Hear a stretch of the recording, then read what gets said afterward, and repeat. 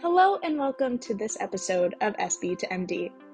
As many students know, the pre-med track is a long one, and maintaining a positive focus can be a challenge. Burnout is common among medical students, and it's important to develop coping strategies, as we explore in this episode with our guest, Marwah Wilson. It's an important and interesting conversation, so let's jump in. Marwah, do you want to start by introducing yourself? Yeah, so my name is Marwah Wilson, and I am a recent graduate of Stony Brook University, undergrad. I was a biology major and a theater minor. I have 3 children, and I work as a surgical dental assistant, a home health aide, a Bio 204 lab instructor, and hopefully another instructor next semester as well. But yeah, I am on the pre-med track for a while now. My hopes are to be a ER physician or a trauma surgeon in the long term. So yeah, I'm really excited. As you guys know, we're going to be talking about school-life balance and kind of how to prevent burnout today, because I know that's super common in med school. It's a really long journey. What was the most helpful for the both of you in balancing out the work for med school? So personally, I think that what helped me balance things out, there was a couple different things. I mean, I'm a non-traditional student, so my situation is a bit different than a lot of people. But the best way for me was balancing out my course load. So I looked for things that I enjoyed. Hence, I became a theater minor. And I didn't even know I was going in that direction, honestly. I didn't even think about that. I was like, no, I have to take all these upper division and science courses and all these heavy content courses. And I didn't really think about, well, I needed to create a balance. I need to balance the heavy with the light, the stuff that was demanding with things that maybe weren't as demanding. And I ended up loving what I was doing on the side to balance things out. And that really helped keep me motivated and push me more for those more heavier, demanding, and heavy content courses.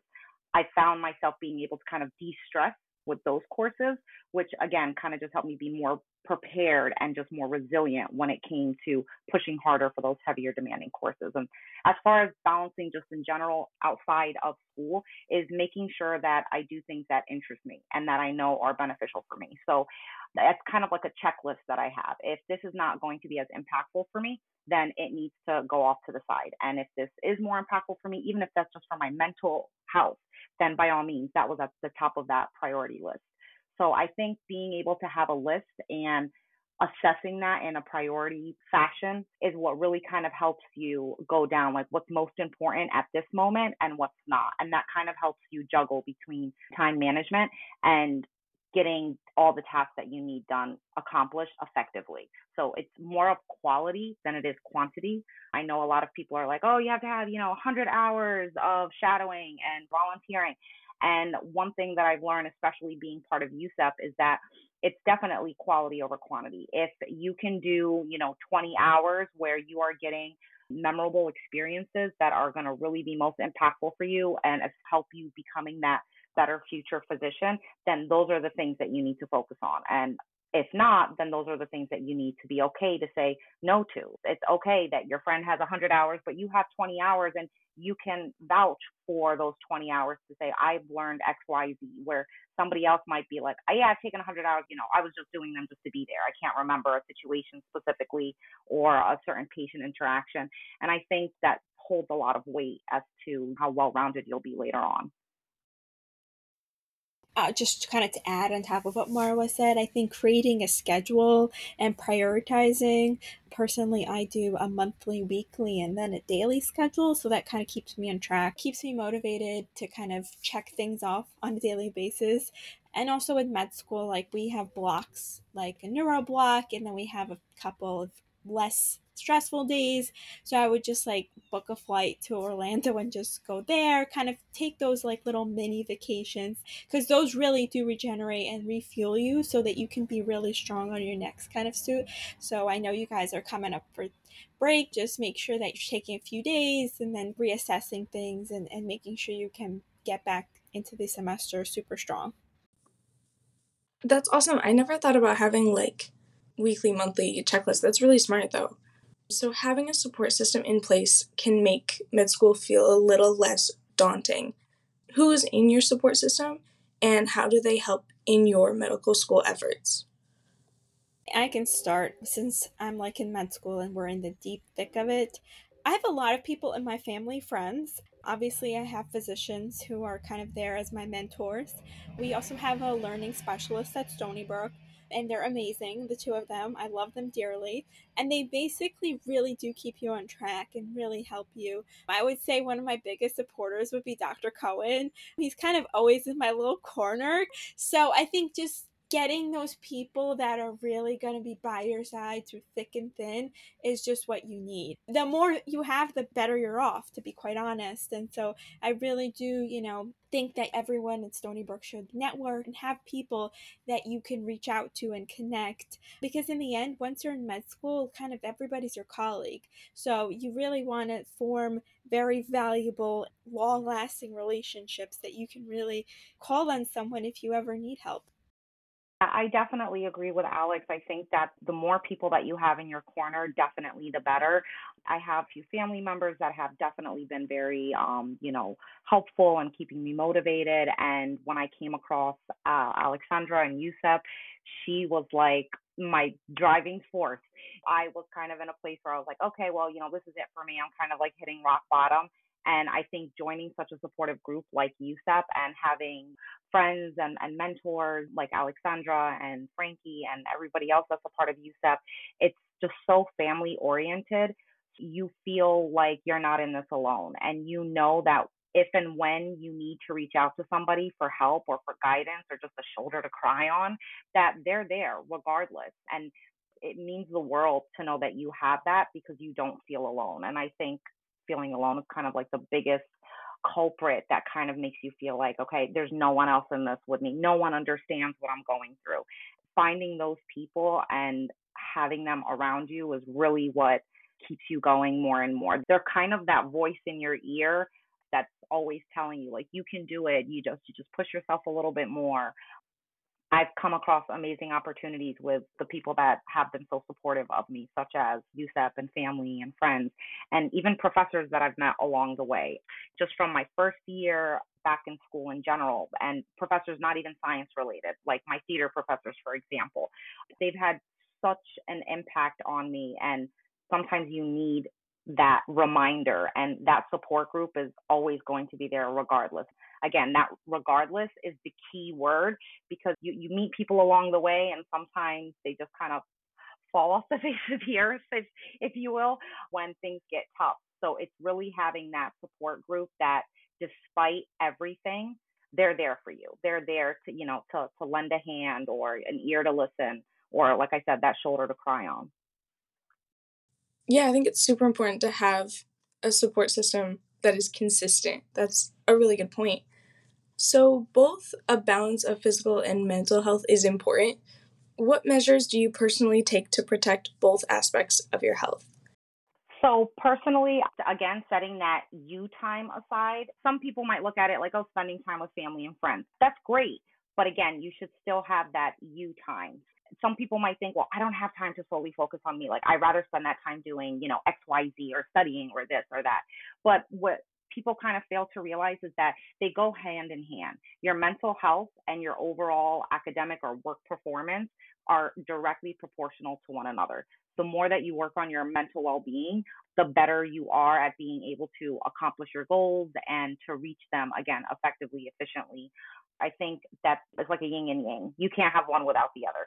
So just as much as you dedicate time to your academic or work life, you need to dedicate that same amount of time to your mental being, your physical well-being as well. So I think how I take care of myself, it's basically like Marwa said, just having some me time and like shutting down my phone and being like, okay, I'm going to spend this 30 minutes not talking to anybody, just being in my own kind of self. And also, as far as, my physical health, I do Pelotons every day. So I love Pelotons. So I really do recommend a Peloton run. It's amazing. I have my 20-minute favorite workout every morning. Just find something that you love and puts a smile on your face and gets you going. And I mean, yeah, my Peloton instructor, she like yells really, but sometimes it's actually entertaining, to be quite honest. So I don't mind that in the mornings. Going back to the medical school application and your 15 activities, write one activity that's not medical related. Something like a hobby or something like rock climbing, because it really shows that you're a human being and you have interests outside of medicine and that you're well-rounded.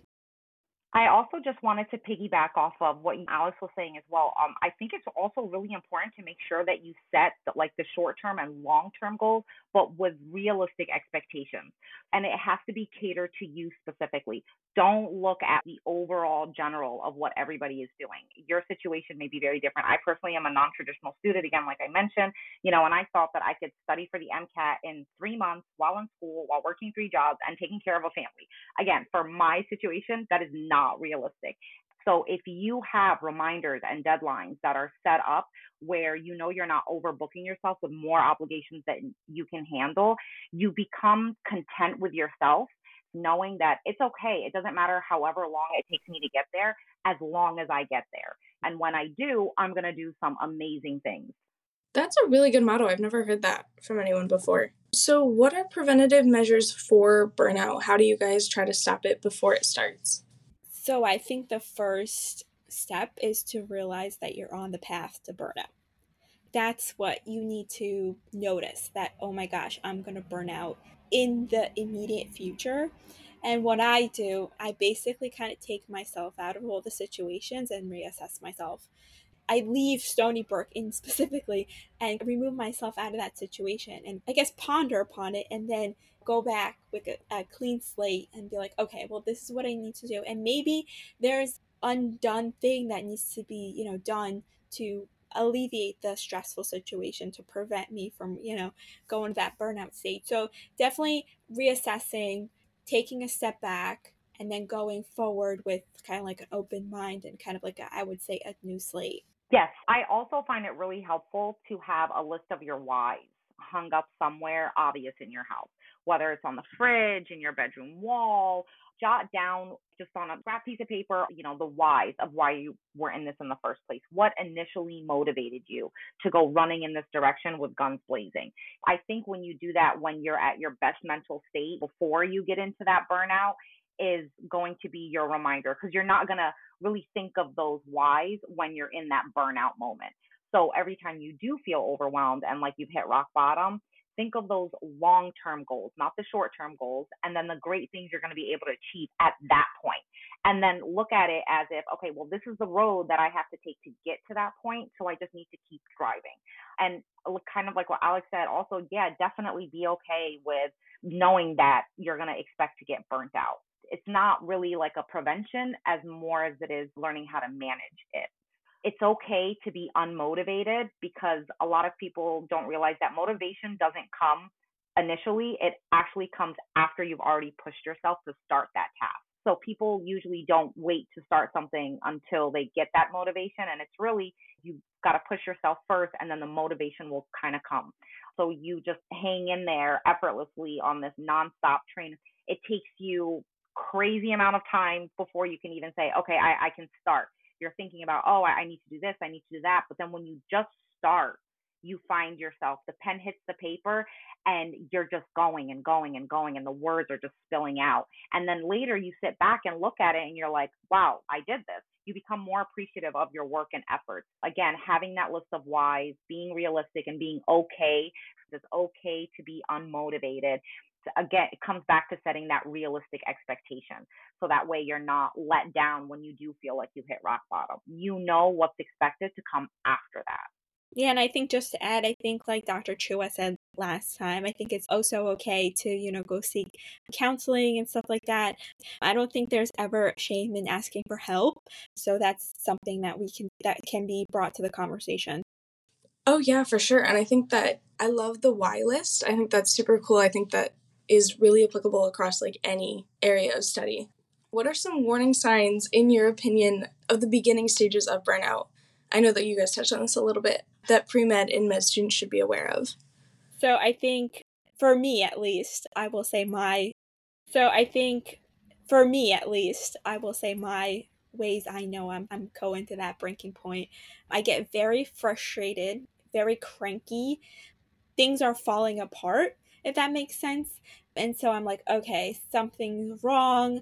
I need to slow down for a sec and like reassess myself, like what's putting me in this state of disarray. And once I figured that out, that's when I can continue. And I can say one thing: being burnt out and still taking care of patients is not a fun experience.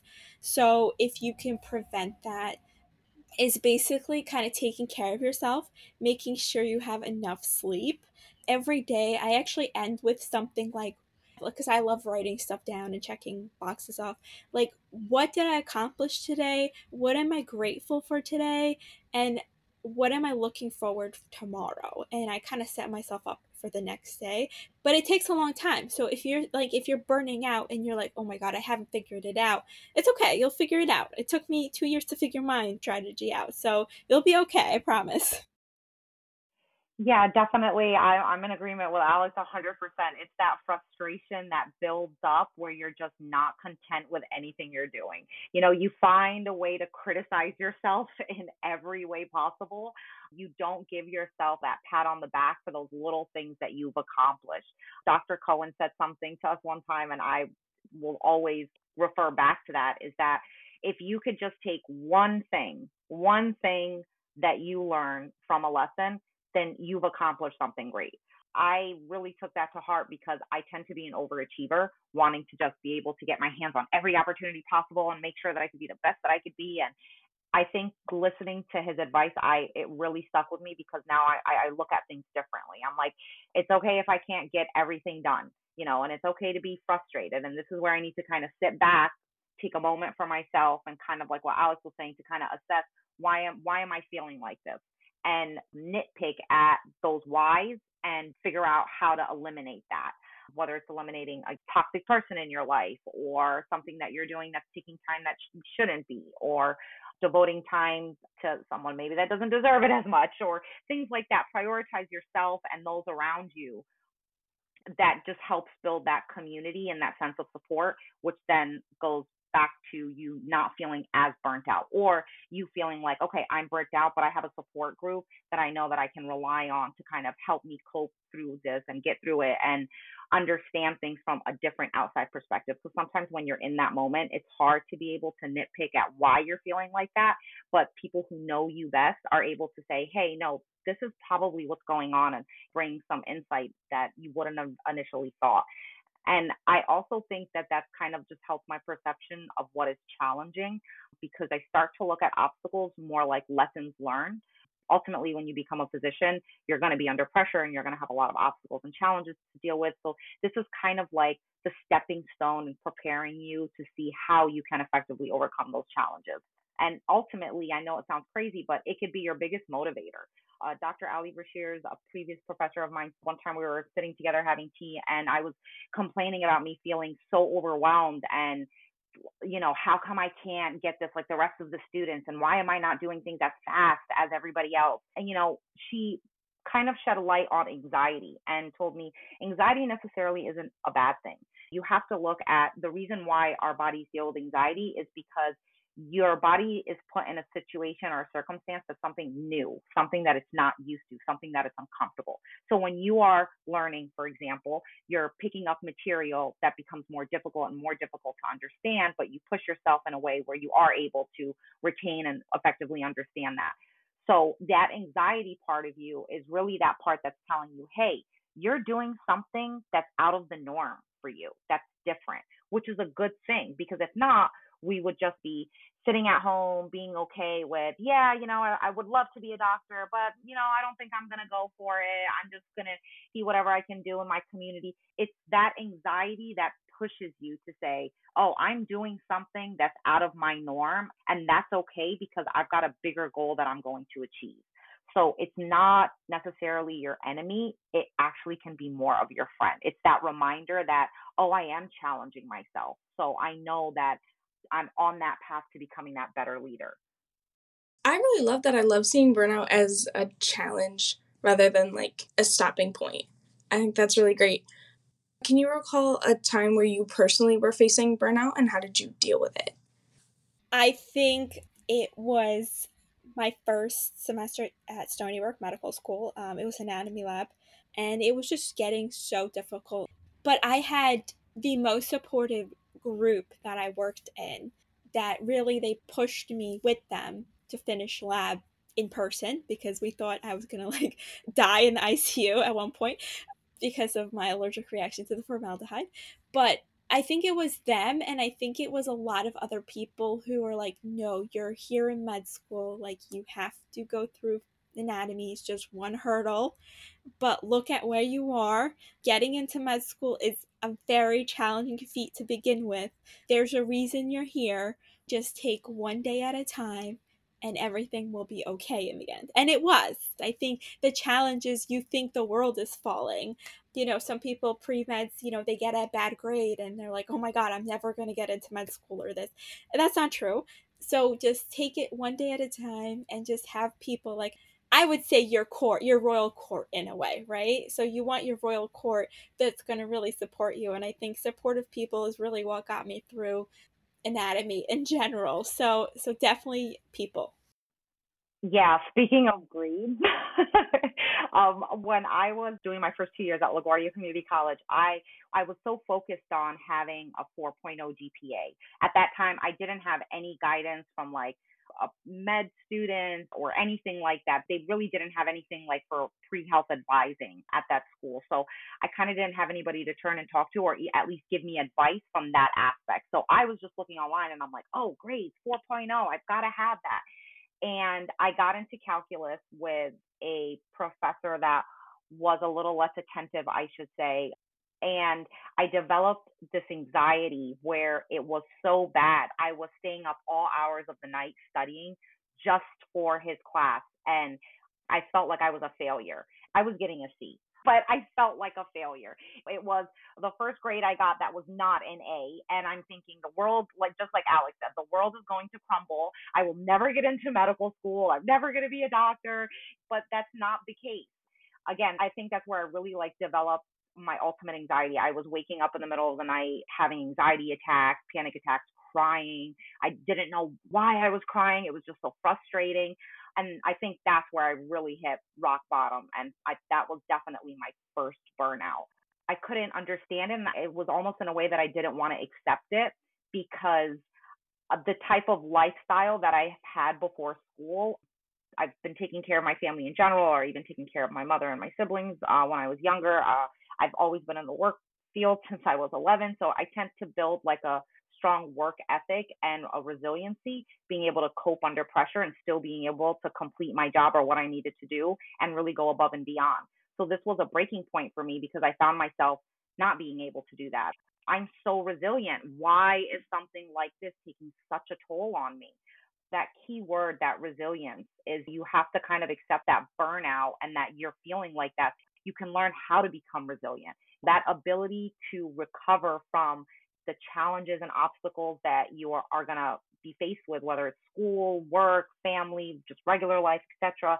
You use that challenge as a learning opportunity and look at it as what skills and techniques am I going to be able to develop or take with me from this specific situation that will allow me to become that better problem solver.